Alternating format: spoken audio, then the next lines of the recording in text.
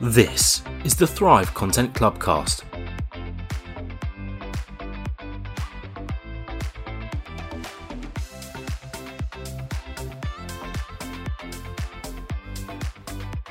On today's episode of Content Clubcast, we speak to Carl Crisostomo, who is a digital learning consultant. The core focus of his work is on learning architecture design, and he supports organisations that are looking to select and onboard new learning technology, and also organisations that are looking to get more value out of their existing learning technology investments. He helps organisations leverage the science of learning to make their learning more impactful, and he also helps individuals become more effective learners. Carl has a YouTube channel called Carl Learns, and he posts videos on the subject of learning science. He also has a popular interview series on LinkedIn, which is well worth a watch, where he speaks to cognitive scientists, learning science translators, neuroscientists, and all types of experts in the field. The aim of Carl Learns is to try to unpack the science of learning and to make it easy for people to understand. So let's dig in. Hi, Carl, and welcome to the Content Clubcast. And we finally found time to get together and record this after, I think, life and work and illness got in the way. So I really appreciate you taking the time to be here and to chat to us. Yeah, thanks, Helen. Excited to talk to you. So we're here today to kind of dig into the science behind learning a little bit more. And I know there'll be loads of great stuff coming up in the conversation. So let's just delve straight into, I guess, one of the first questions that I've got for you. And that's, you fairly recently made that switch from product management into learning science. So could you talk a little bit about that shift and I suppose what sparked it and how's it going? Yeah, great. Yeah, look, I've actually worked in online learning since the late 90s. So I've been in an industry for quite a while. During that time, I've set up an e-learning business. I've worked for large technology providers like Saba and Cornerstone. Though my love for learning science only came into my life more recently. And it's only been in the last year or so that it's kind of formed a core part of my work, my kind of day-to-day work. And my love for learning itself started a number of years ago. I was working on a piece of custom content for a client, and it was actually quite successful. It went and was put in for an award. And when we were compiling this award, I got access to information that showed the impact the award had on people's lives.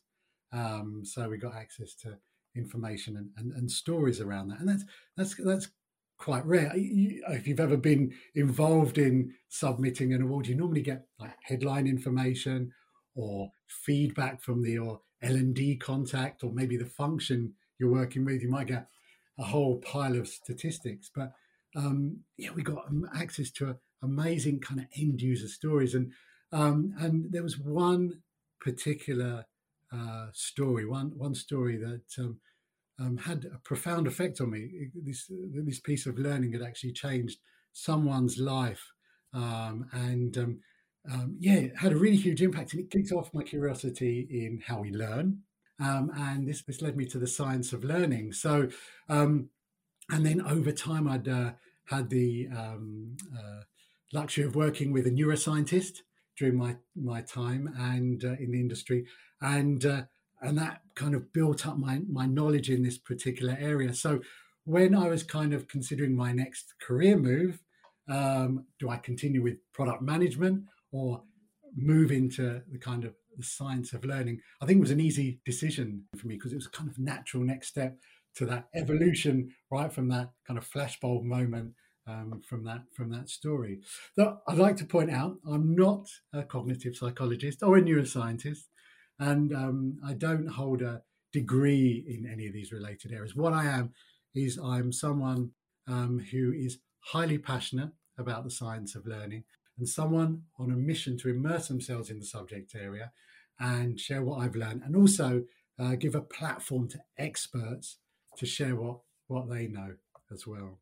Yeah, brilliant. And it must have been, it's quite a bold move, I think, and a bit of a risk as well to kind of make that shift. How is it going? Are you having fun? Are you enjoying it? Yeah, it's interesting. I'm working with learning and development people who aren't aware of the science of learning, or it's not a natural part of their day-to-day work. So there's a big educational process that has to go on. I'm not very really hooked into a team that understand learning science and they want to take it to the next level. It's often starting with the basics. So all the stuff I do in terms of my interviews around the kind of the Carl Learns interviews with experts, and all the work that I've done over time in terms of putting videos out on the subject of learning science, that all comes together in those sessions with those L&D teams. Yeah, and you just touched on something there that I think within kind of our industry, within the L&D industry or HR or organizational development in general, learning science is a little bit of a hot topic, but people don't necessarily know how to get into it. So, how would someone kind of start on that learning science journey, that interest in learning science, and what do people need to think about? Yeah, I would say when I first started to explore the science of learning, I was a bit overwhelmed. I spent a lot of maybe lost hours in research papers. The depth of subject matter is quite daunting. Everything felt a little bit academic as well. I didn't really feel that was me at the time. I didn't really know where to turn, and I really wanted to understand this subject matter, but it did feel like it was a mountain to climb. And I would say the thing that was a real game changer for me was finding learning science translators. And so these are people that kind of dive into all that academic research, and they repurpose it, and they find a way that can be more easily understood by people, say, who work in learning and development. And they've really helped me. I think it takes a certain skill set to decipher academic paper.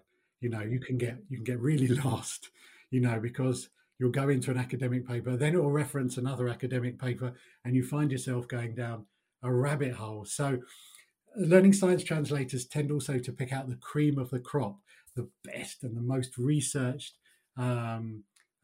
theories or scientific stuff which is out there, which you can then lean on and use in your own practice. So good learning science translators, Lauren Waldman, people like Clark Quinn, Paul Kirshner, and Miriam Nealon, they all do that hard work to make that stuff, all that research really accessible. And they all come from it from different angles, which is quite interesting. So Lauren, she's great on kind of the brain, the biology of learning. She's got a really holistic view of the world of learning. Clark Quinn, superb on entry-level stuff. He's written some great books on the subject. He has a good blog, Quinnovation, and he's done some courses. I did a one-on-one learning science course with Clark, so really good entry-level content. And Paul and Miriam, they're like a double act, and they're all about the evidence. So when you see a piece of research or even a company making a claim that, say, oh, our VR product will improve your learning, they will help you understand how to unpack that and make sure you're able to assess the rigor of that claim. Did that piece of VR improve the learning? And so they'll help you understand, is there good evidence behind that claim? And are those, is that claim truthful or not? So they're great. So there are lots of different learning science translators, hugely helpful. Though if you do want to get into academic papers, then I would recommend Google Scholar. It's a freely accessible search engine. It indexes the full text or metadata of kind of scholarly articles. And you could put in a search on something like space practice, which is a highly regarded learning science concept, and you can look at the research around it. Yeah, and I think this is something I talk about with my team quite a lot, the kind of the rabbit hole of research that we end up down. And coming from an academic background, it's hard to know kind of when to stop, isn't it? And you can end up, like you say, doing that research and then leading on to further research and further research and further research. So it's good to have people like the names you mentioned there to kind of distill some of that, but also be able to dig into it yourself. And I know you mentioned just very briefly there about spaced learning practice. Could we dig into that a little bit more? I know, because I'm quite interested in spaced learning in general, but I think one of the misconceptions about it is that it is just about pausing between things, but it's much more in depth than that, isn't it? Yeah, yeah. Look, there are space practice makes up a whole host of different learning concepts that you can apply in your design of your learning.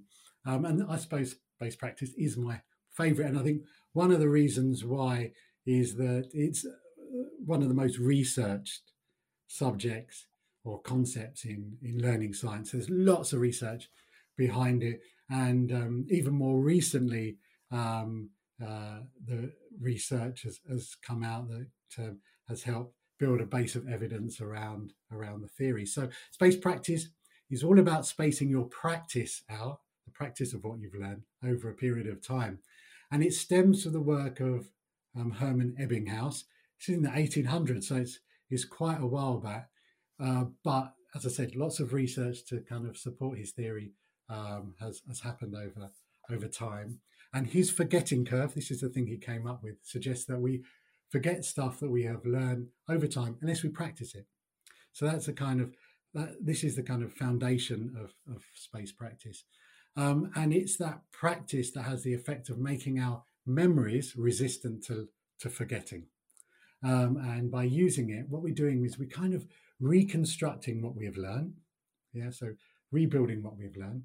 And more importantly, we're kind of reconstructing the neural pathways, all the neural pathways that were created that led to that learning. So over time, keep using space practice, keep practicing helps embed that learning or what you have learned into our long-term memory, which is incredibly important because that's where we want it so we can recall it when we need it. So what does this mean practically? So if we're studying ourselves, we shouldn't cram stuff. I think that's a big thing to understand. It's shown not to work. The way I use space practice, something simple, is that I write questions down as I learn stuff. So if I'm learning from a book or a course, I write questions down. And then I diarise at a point, maybe a day or a few days later, to answer those questions. So that's a technique I use. And why wait a day? Well, that is all to do with sleep. Why space practice is so good is when we sleep during those practices or post that learning, sleep helps us consolidate our thoughts. So, for example, if we're learning motor skills, so playing tennis, we're kind of learning how to play tennis. During our sleep, our body might be static, but our brains are practicing and processing that skill. So if you skip a night's sleep after a tennis lesson, you kind of wasted your time. It's not good for learning. So space out your practice and be aware of the importance of sleep. Yeah, so I guess sleep is just so fundamental to so much of our life as well, in terms of being able to just cope on a daily basis, and obviously it's good for your mental health and your physical well-being as well. Just want to touch on you mentioned there about that kind of like intense cramming and how it should be avoided. I'm guessing there's a lesson in there for the L&D industry who are kind of stuck in their ways of creating 45-minute e-learning courses with an assessment at the end where people will just cram, do a knowledge check question, and then off they go into their world of whatever it is they're doing. And obviously that's not, we know it's not a great way of working, but how do you challenge that perception, I suppose? Yeah, I think, well, I like exposing people to the science and explaining why using something like space practice is so much better than just doing it in the traditional way that you've explained. But then also bring to life different ways that you can then utilize something like space practice. So sending nudges or short assessments at different points in time is a much better way than just kind of giving someone a course and an assessment at the end. Get them to learn something. We could talk about that as part of some of the other concepts that I look at. But yeah, using something like nudging instead of cramming is much more important. So yeah, bring the science to life. Show examples of how space practice can actually be used through something like nudges and short assessments over time. And also, don't be afraid in the learning to tell people that this course has been designed with learning science in mind. You know, people do respond really well to this because but also give people choice. I think if you try and people unfortunately people are used to turning up or going online, doing a course and forgetting about it, because that's what happens. To be then engaging in nudges over time, that's a bit of a change to how you would normally study.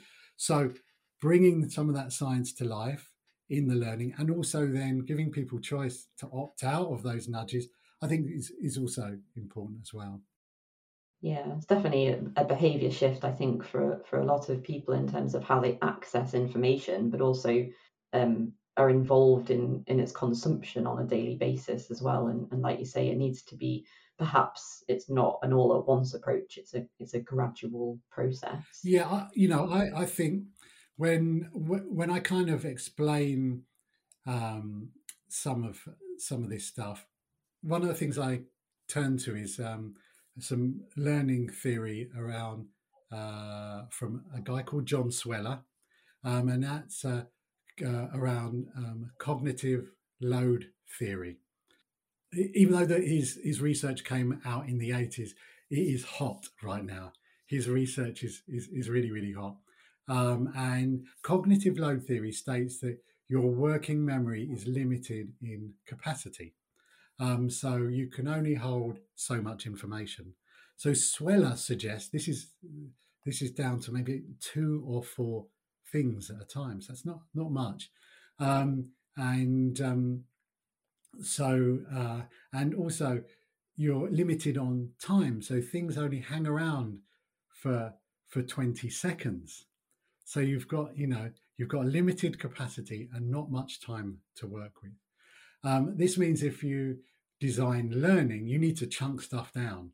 So that course type you just mentioned, that is bad. Look, that goes against what we believe is good in terms of learning. So when people say you should only put 3 things on a PowerPoint, there's something in that. That's cognitive load theory in action. And also when it comes to that 20-second limit, what that means is you need to go slowly. You need to take it easy. And if you don't follow these 2 things, what you do end up doing is you overload the brain. So if you try and kind of cram too much stuff into your learning, you overload the brain. And what happens there? Well, the learner's motivation drops. They become disinterested, and you've lost them. So if I like to bring a piece of science up to kind of talk around that, John Sweller's cognitive load theory is a good starting point for me.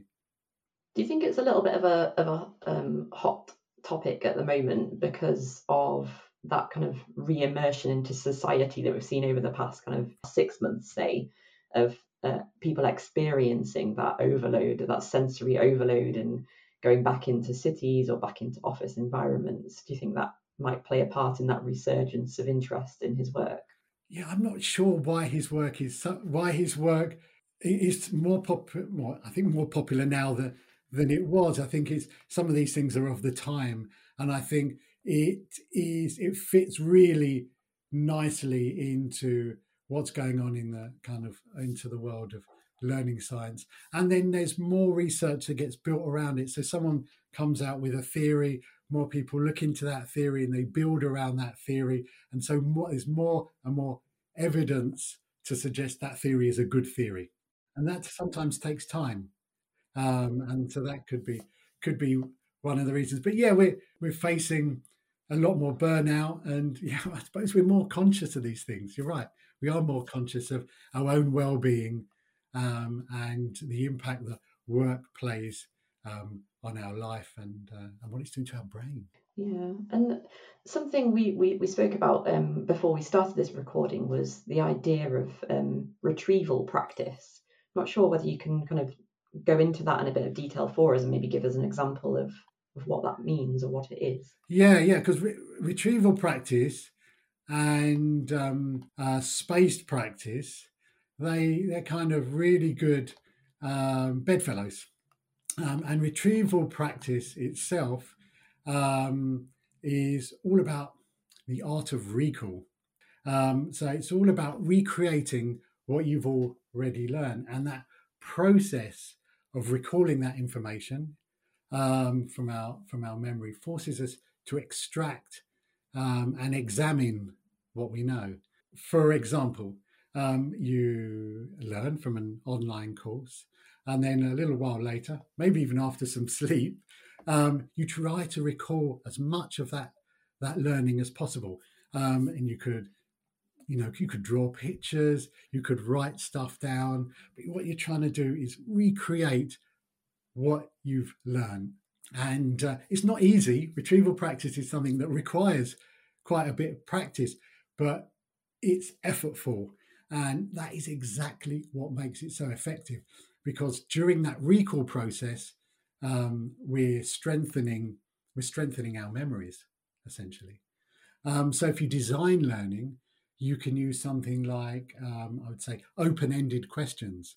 And the more open-ended the question, the wider the range of retrieved knowledge will be extracted. So when I recently interviewed a teacher. She's a great practitioner of the science of learning.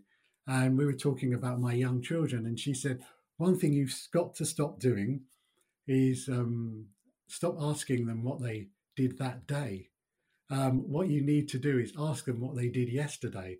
And this helps them practice retrieval, because they're having to recall something that happened not just now or just a few hours ago, but yesterday. And it is really interesting. You almost see them. I've been practicing this on my children. You almost see them like digging into their memories and slowly and surely rebuilding what happened the previous day. So really, really important thing, the idea of retrieval. I would say if you want to see retrieval practice, and for that matter, space practice in action, then I would download the language app Duolingo. It is brilliant. It uses quite a few learning science concepts. And yeah, retrieval and space practice are in that. It's got about 500 million users. So this stuff works that they're using.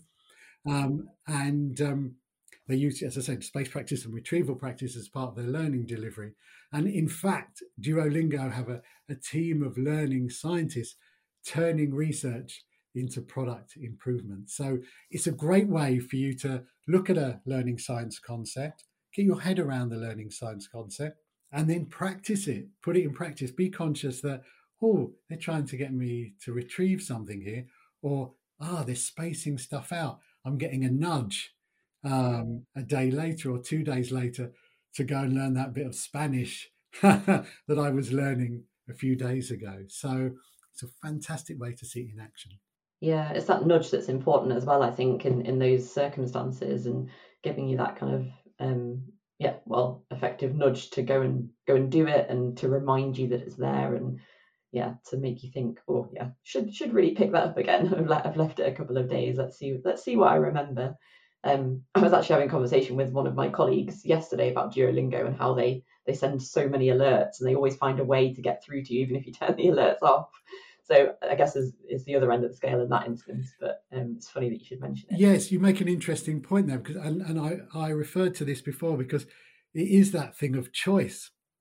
Because you can design a course with space practice in mind, but it's only effective if the learner engages with it. It's a behavioral shift. It's something different than they're used to. and they've got to engage with these nudges over time, but it's doing a great job embedding the learning. But they need the choice, and they need to understand why it's important, what's in it for them. And that's where trying to bring some of the science to life in the learning is not a bad thing.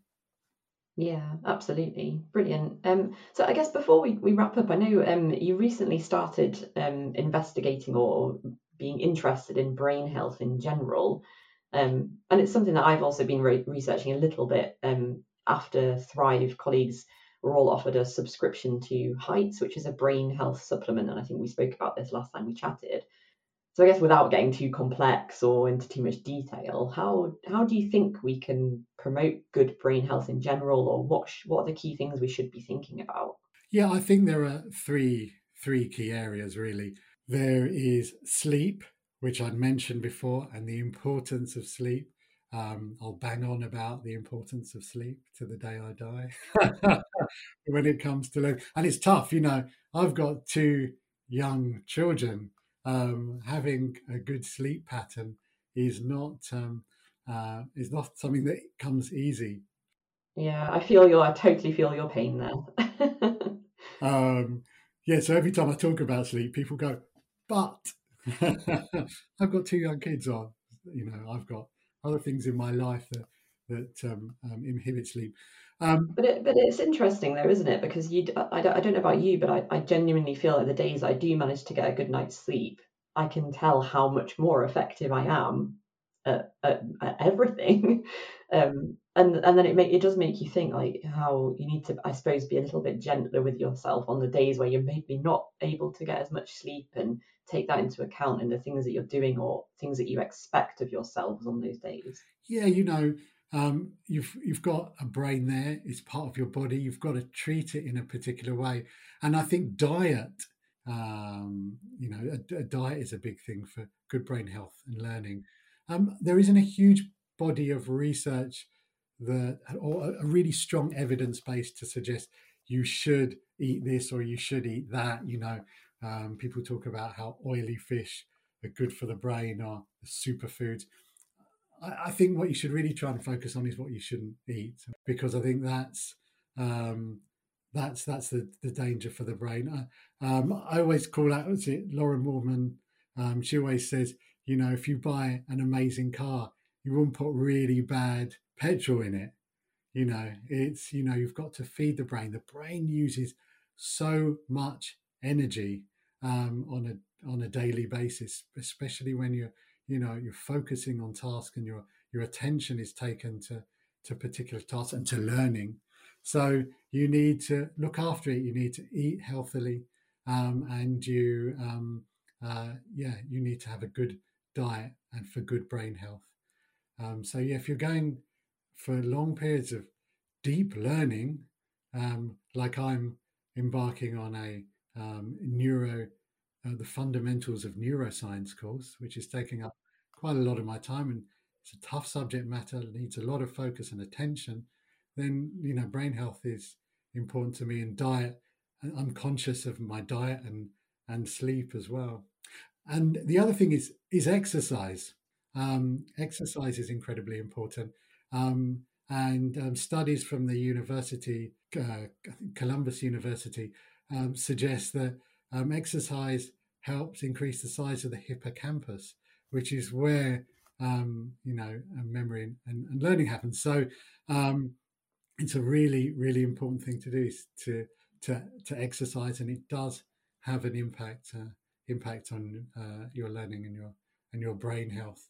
And then this huge amount of research which is coming out and beginning to bubble to the surface about your gut brain.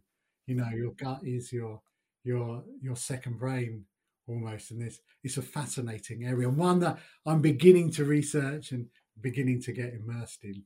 Yeah. So yeah, and you're totally right. Like my husband has ulcerative colitis, and it is something that we've spent a bit of time researching, and there is a whole wealth of information out there. But I suppose just so sleep, diet, exercise, sort those three out, and you're onto a winner. Yeah, I think you're onto a winner in life, let alone learning.